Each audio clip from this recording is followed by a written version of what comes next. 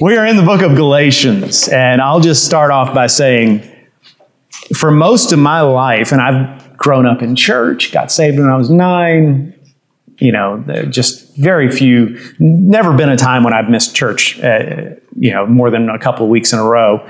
And yet, Galatians has always been a mystery to me.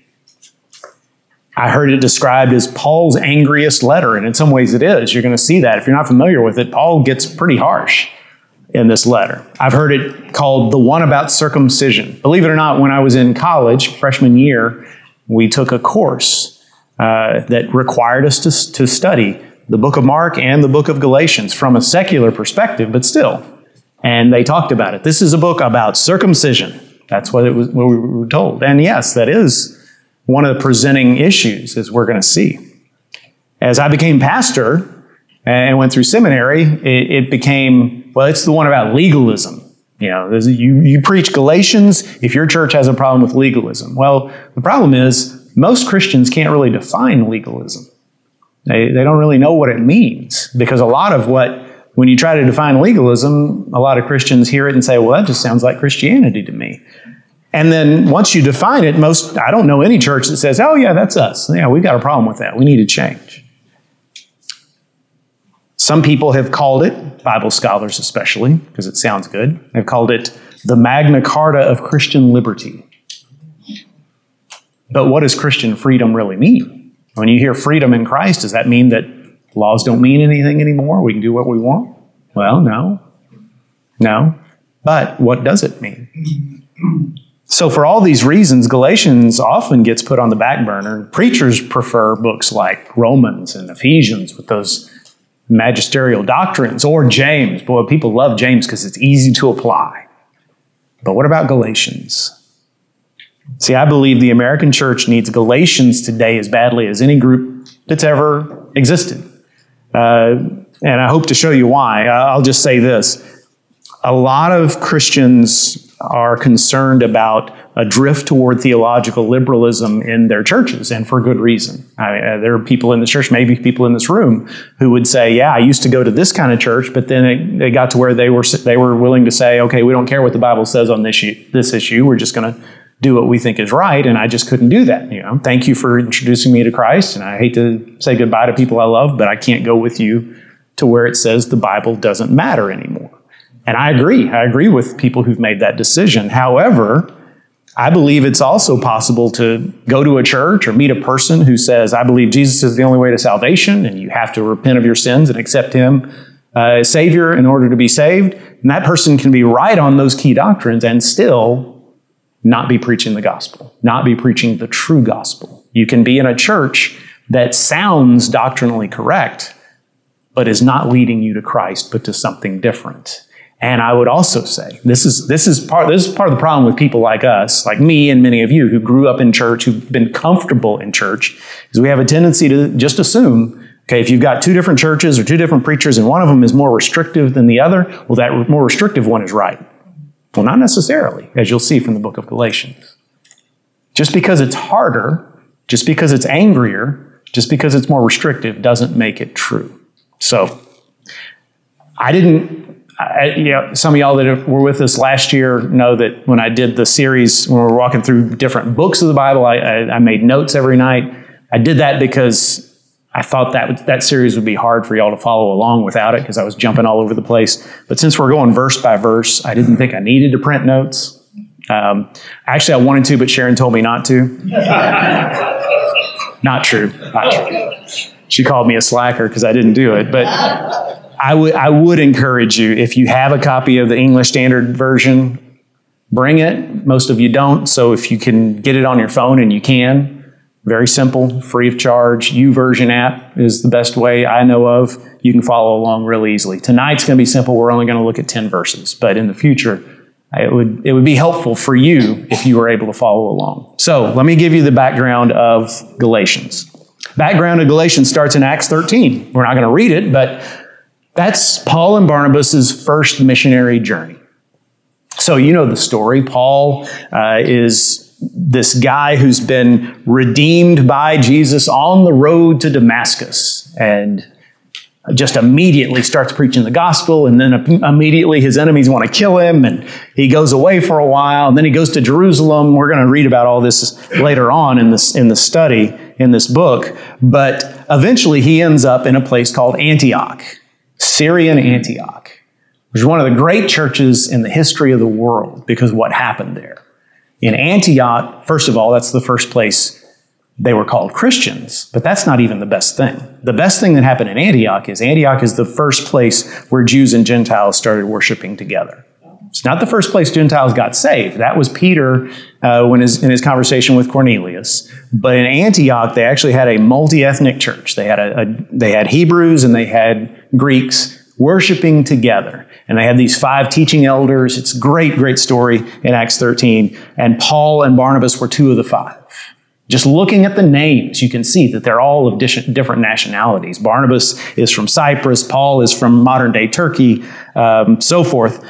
And then things are going great, and suddenly the church decides, we believe that God is calling Paul and Barnabas to go out and take the gospel elsewhere. Now, there are times when churches say, we believe God is calling our pastor to leave, but it's not this, right? This is not, we're tired of you. This is not, you've messed up and you need to leave. This is, the Holy Spirit is saying, God wants to do a new thing. This had never been done before. To leave and go out where the gospel had never been preached. Because up till then, the way the gospel spread was, as people who were Christians moved, they would take the gospel with them. And then in their daily lives, their neighbors would hear, and they would win their neighbors to faith, and churches would be established. That's the way the gospel spread before.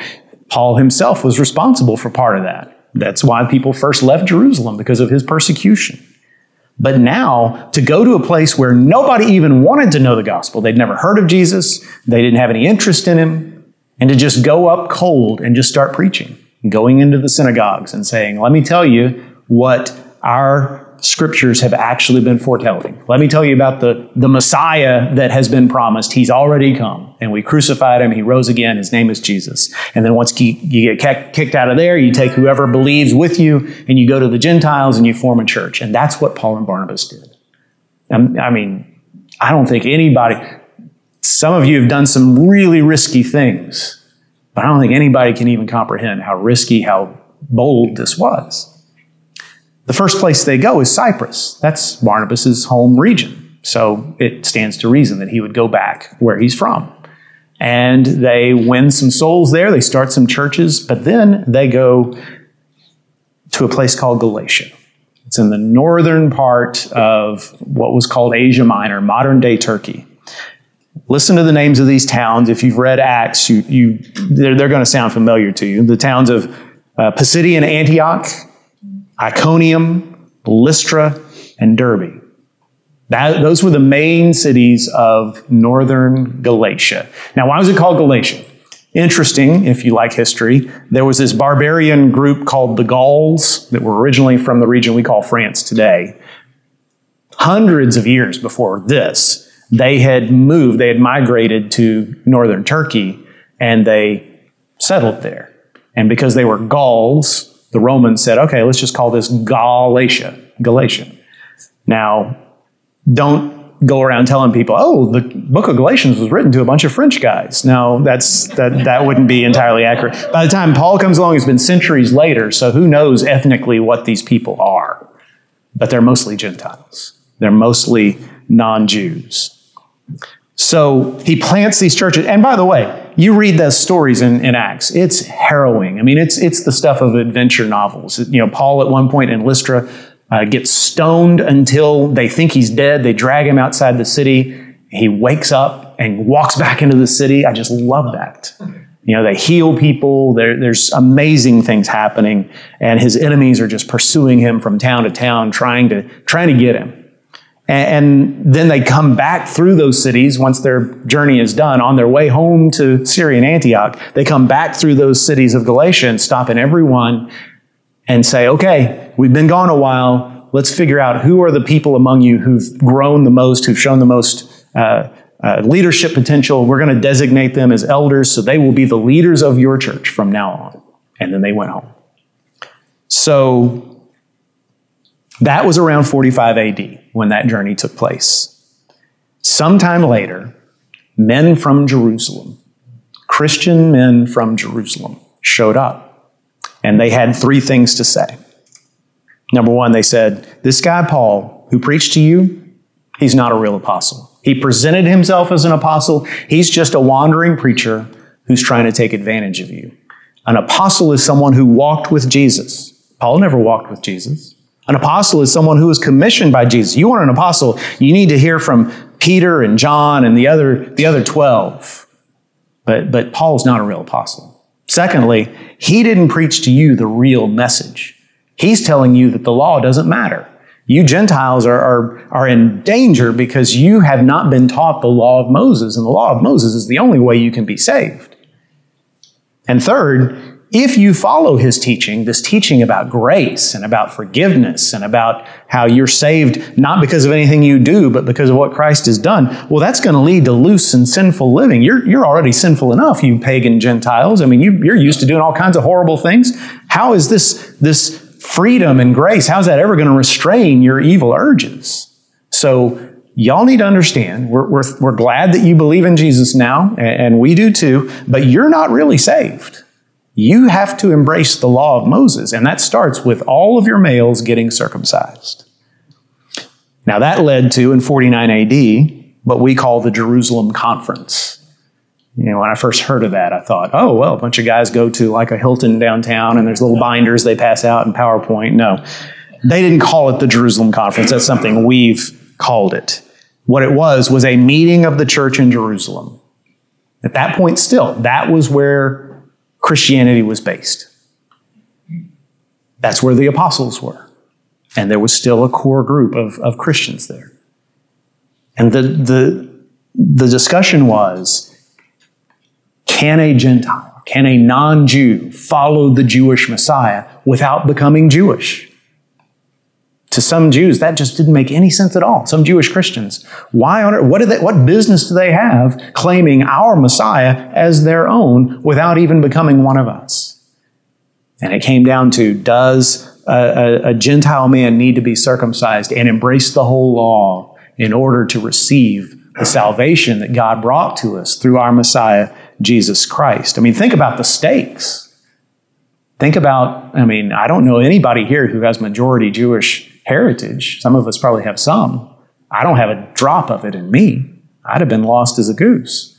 So what's going to happen? What is going to happen to the church? What's going to happen to the church at Antioch, where these Jews and Gentiles are worshiping together? What's going to happen to these Christians in Galatia who are being told, all your men need to be circumcised, and then you need to start eating only Jewish kosher food, and you need to follow these rules and these laws? Is that going to kill the church? Is that going to destroy any outreach?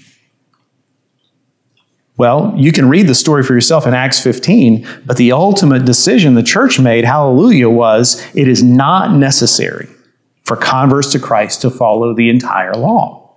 There were some restrictions they put on Gentile converts at that time because they wanted to foster peace between Jews and Gentiles. But as you go on in the New Testament, they didn't even continue to emphasize those things. So that was just a temporary move. But ultimately, James, the brother of Jesus, Peter, others, they won the day and said, no, it's about Christ. It's about salvation by grace through faith in Christ. And at some point after that, Paul writes this letter to the Galatians. Now, before I read, I have to say, I don't know how many Galatian Christian men got themselves circumcised because of what these guys said.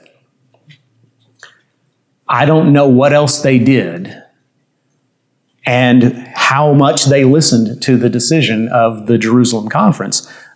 But you'll notice Paul is not happy with the Galatians. So you can draw your own conclusions. So we're going to start with chapter 1, verse 1.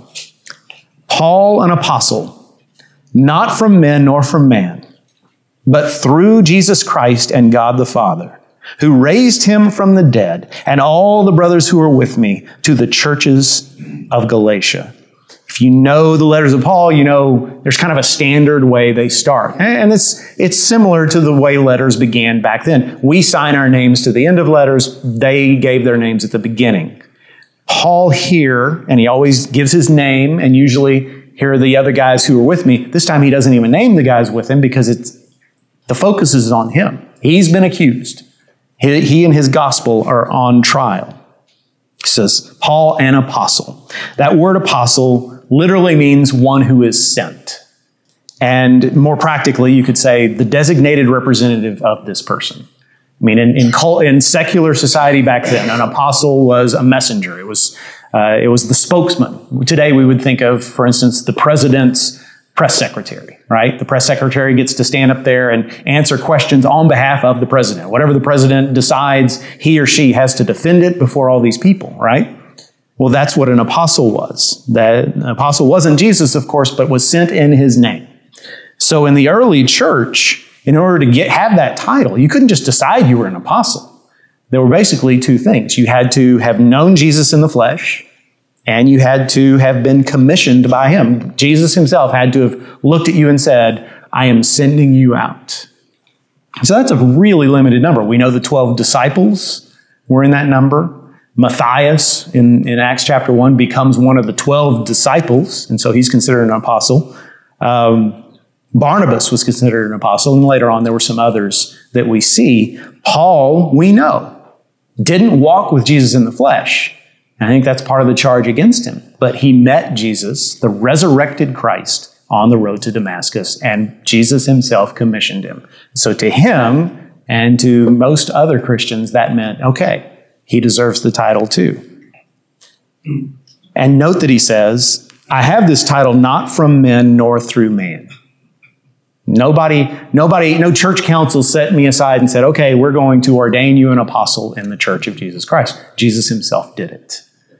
You know, one of the interesting things about the book of Acts, Paul tells the story of his conversion 3 times in the book of Acts. Whenever you read through the whole Bible, you get to that third one, you're like, I have heard this story already. I can just skip through this, right? Well, why is he so insistent on telling his story? Number one, it's a great story. But more importantly, it's important for him to show this isn't something I made up. This isn't my message. Jesus gave me this gospel. And that's going to be an essential part of his argument in the first couple of chapters of the book of Galatians too. So let's move on. Verse 3. Grace to you and peace from God our Father and the Lord Jesus Christ, who gave himself for our sins, to deliver us from the present evil age, according to the will of our God and Father, to whom be the glory forever and ever. Amen. He often, if you know his letters, he often starts with those 2 words, grace and peace. Now, something I forgot to say, almost all Bible scholars agree this is the earliest letter Paul wrote. Probably 49 or 50 AD, maybe as late as 55, but very early. And in fact, maybe the earliest book of the New Testament to be written. Depends on when you think Mark was written. That's a debate I can't solve. But it's a very early book. So probably the first of Paul's letters to become Scripture. And so this may be the first time he used these words, grace and peace, on paper. And it's appropriate for the Galatians because they needed grace. They were starting to doubt God's willingness to save them as they were. They were thinking, okay, man, it was great that Paul came and told us about Jesus and how we can be saved by his blood. But now I'm starting to think that's not enough. I need to do this other stuff too. So when Paul says grace, he means it. And peace, that's that word shalom. It doesn't just mean a lack of noise or a lack of trouble. It means when everything is fitted into place, when everything is set the way that it should be, when, to use medical terms, when all your joints are lubricated and your spine is straight and everything is fixed. The blessing and favor of God. So we have peace, we have shalom through the grace of God. And so you'll see the rest of Paul's letters, he continues to use that greeting. And in fact, verse 4 is the gospel in one sentence. Who gave himself for our sins to deliver us from the present evil age, according to the will of God the Father. So that's the gospel. Jesus gave himself to deliver us. Now, ordinarily, this would be followed, and in all the rest of Paul's letters, this would be followed by thanksgiving. Here's my greeting. Here's my name. Here's my greeting. Now, I thank God for you every time I think of you, right? I'm so excited about what God's doing among you in the region of such and such. But no, not this time. Paul just plows right in. Verse 6, I am astonished that you are so quickly deserting him who called you in the grace of Christ and are turning to a different gospel. Not that there is another one, but there are some who trouble you and want to distort the gospel of Christ. These are harsh words, especially when you contrast it with the way the rest of Paul's letters go. There are times when Paul can say some harsh things, but it's sort of like, you and I know there's such a thing as social nicety. Even if you've got something serious to say to somebody, you start, but how are you doing? Things going okay? It's good to see you. Thanks for taking time. Now I need to talk to you about whatever. No, Paul just dives right in. I am blown away that you are just deserting the gospel. Notice that, quickly deserting. He accuses them of walking away from the truth that saved them. Doesn't mean he's saying you are walking away from God. Doesn't mean he's accusing them of, well, you're losing your salvation. But he's saying you're forgetting what saved you. You're walking away from it. You're embracing something new, a different gospel, even though there is no such thing, and a counterfeit gospel that can't save anyone. And he said, you're deserting the gospel of him who called you. So you're not deserting me. I'm not mad at you because you're going against what I taught you. I'm upset because you're deserting the one who saved you. You're deserting God after all he's done for you. And keep in mind, this is the really shocking thing. He's not speaking to the false teachers. He never addresses them. He never calls their names. He's mad at them for sure, no doubt. You're going to hear him say some really ugly things about them later in the book.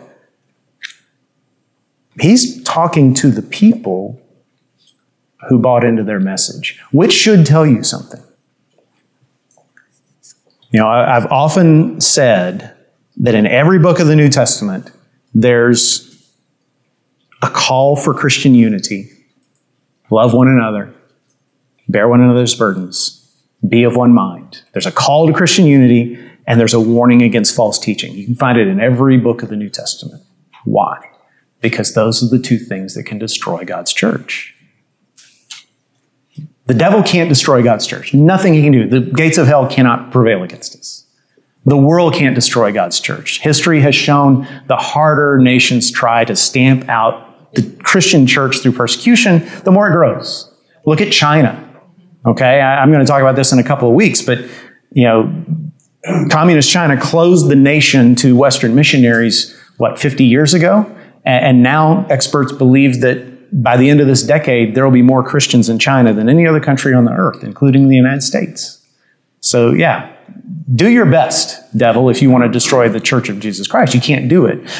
The Church of Jesus Christ can destroy itself by hating one another, by allowing division to spring up within us, or by allowing false teaching to prevail and straying from the true gospel. Those are the two things we got to watch out for. And so that's why Paul's so angry at the Galatians. Don't you understand? This is more than just, I don't like this new preacher that you're following. This is, you're departing from the message that will save people. And so that tells me that we have a responsibility as church members. I say we. I'm the pastor, so I especially have a responsibility. But y'all have a responsibility for what you hear and what you choose to listen to and what you choose to obey. And that includes what you hear from me. Now, I'm accountable ultimately before God. If I preach a false gospel, woe be unto me. But you're accountable for listening and saying, well, if Brother Jeff says it, it must be true. He went to seminary after all. No. And I say all this because I know and love you, and I know that I have this faith that you're people of humility and grace, and you're not going to just try to nitpick every little thing I say, and I'm not making nightmares for myself. Some churches, I would be less bold to say this. I trust that when you hear me say something that you disagree with, and you will, because I will either misspeak or I'll be wrong sometimes. When you hear that, you'll come to me with grace and say, hey, Jeff, I heard you say this. Is that really what you meant? Because that doesn't sound right to me. Because that's what you should do.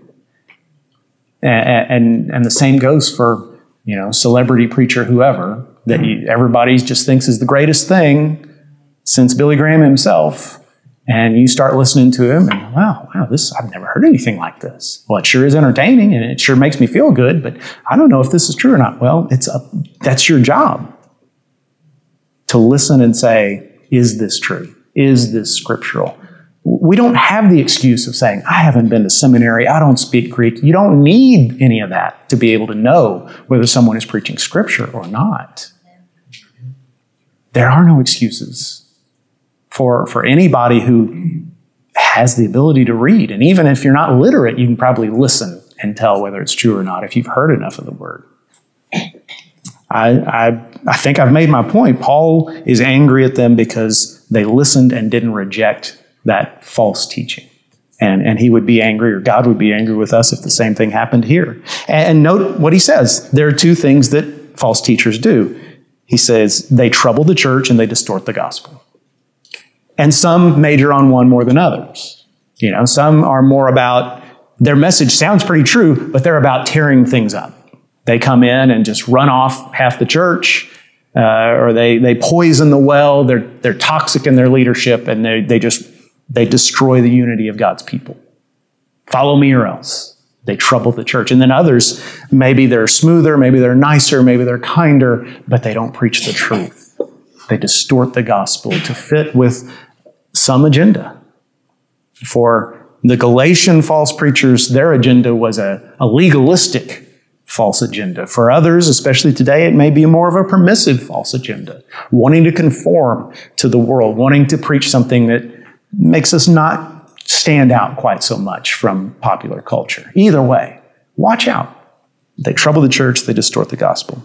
Okay, so 3 more verses and then I'm done for tonight. Verse 8. But even if we or an angel from heaven should preach to you a gospel contrary to the one we preach to you, let him be accursed. As we have said before, so now I say again, if anyone is preaching to you a gospel contrary to the one you received, let him be accursed.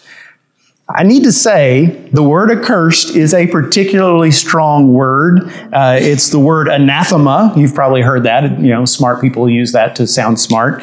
But what it literally means is, may he burn in hell. Yeah, anybody who preaches a gospel that's not the gospel we deliver to you, even if I show up and I start preaching a different gospel, may I burn in hell. And that's not an idle, that's not, may I be struck by lightning. Paul is serious. I would rather burn in hell than lead someone astray, is what he's saying. And so this is serious business. In a world like today's, where everybody has their own truth, right? Paul says there is one truth, and this is serious business. And the church is responsible for standing for the truth at all costs. Verse 10. This is the one that gets me. Boy, this is the one that gets me. For am I now seeking the approval of man or of God? Or am I trying to please man? If I were still trying to please man, I would not be a servant of Christ. And I think deep down inside, probably 9 out of 10 of us struggle with wanting to win the approval of people. And probably even that 10th person has at least some folks he wants to please. But most of us, it eats us up if we think that certain folks are upset with us. There are some of us that have it so bad, we want everybody to be happy with us. We can't handle even somebody we barely know being angry with us. And that's that idol of approval. And it is an idolatry. And it can snare you. It can destroy your life. But what is Paul, and for those people, and I'll admit, that's a struggle that I fight. Verse 10 is a great verse to memorize and to pray through and to test yourself against. But what is Paul talking about himself specifically? See, a lot of folks forget. Before he was saved, Paul was a Pharisee. These people who are coming from Jerusalem and trying to distort the gospel. We don't know for sure, but we know some Pharisees got saved other than Paul.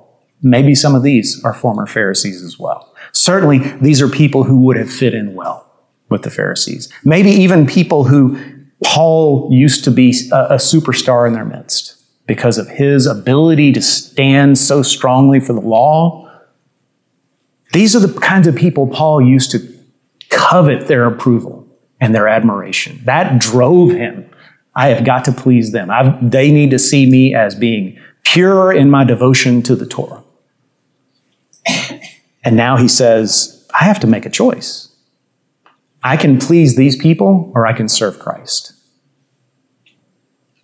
Can't you see, he's saying, can't you see that I am no longer motivated by trying to win their favor or anybody else's? And he means this is a self-defense. Anybody who thinks that I'm about pleasing people, look at what I'm doing right now, because I am not making myself popular in the things that I'm saying. Folks back home in Jerusalem are not going to like me when they read this letter. But for us, those 9 out of 10 folks I talked about, it's a good self-test to stop and say, every day, am I out to please people or to serve Christ? Because I can't do both. Now, that doesn't mean it doesn't matter what people think. There are folks who their opinion should matter to you. If you're married and your spouse is upset with you, right? You should care about that. There are people you respect. And if you think, I think I've lost that person's respect, well, you should ask questions. What did I do to lose their respect? Have I gone astray? There are reasons to care about what others think, but not to live for their approval. There's a difference. Not to be motivated by popularity. Am I out to win the favor of humans or to serve Christ? And the irony is, you look at Acts, there were times when the church was serving Christ with such zeal and doing so many good deeds that Luke says they were winning the favor of all the people. They weren't even trying for that. But God made it happen because the people looked at him and said, wow, they have something we don't, and I wish we had it. It won't always work that way. Sometimes you'll be hated because you serve Christ. But what I'm saying is, if you shoot for the approval of people, you'll kill yourself trying to get it. You'll never get it. You'll never, ever have enough of that approval. And you'll miss what's most important. But if you aim for God, if you aim for pleasing and serving Him, then what happens with the opinions of people is you draw those to Christ who are ready for a Savior, and for the others, as Paul later writes, you're the stench of death. You're a confirming sign that they're lost. So either way, you're doing right in your relationships with people. So let's pray. Almighty God, we thank you for tonight and for your word. I thank you, Lord, that it tests us consistently. I pray, Lord, that I and that all of us, that we would be faithful each day to serve you and not to serve our own reputation, our own image. I pray indeed, Lord, that we would, as a church and as individuals, stick with the truth, stick with the true gospel, and let this church indeed and all others in our city be pillars of the truth. Give us courage, give us wisdom, for it's in Jesus' holy name we pray. Amen.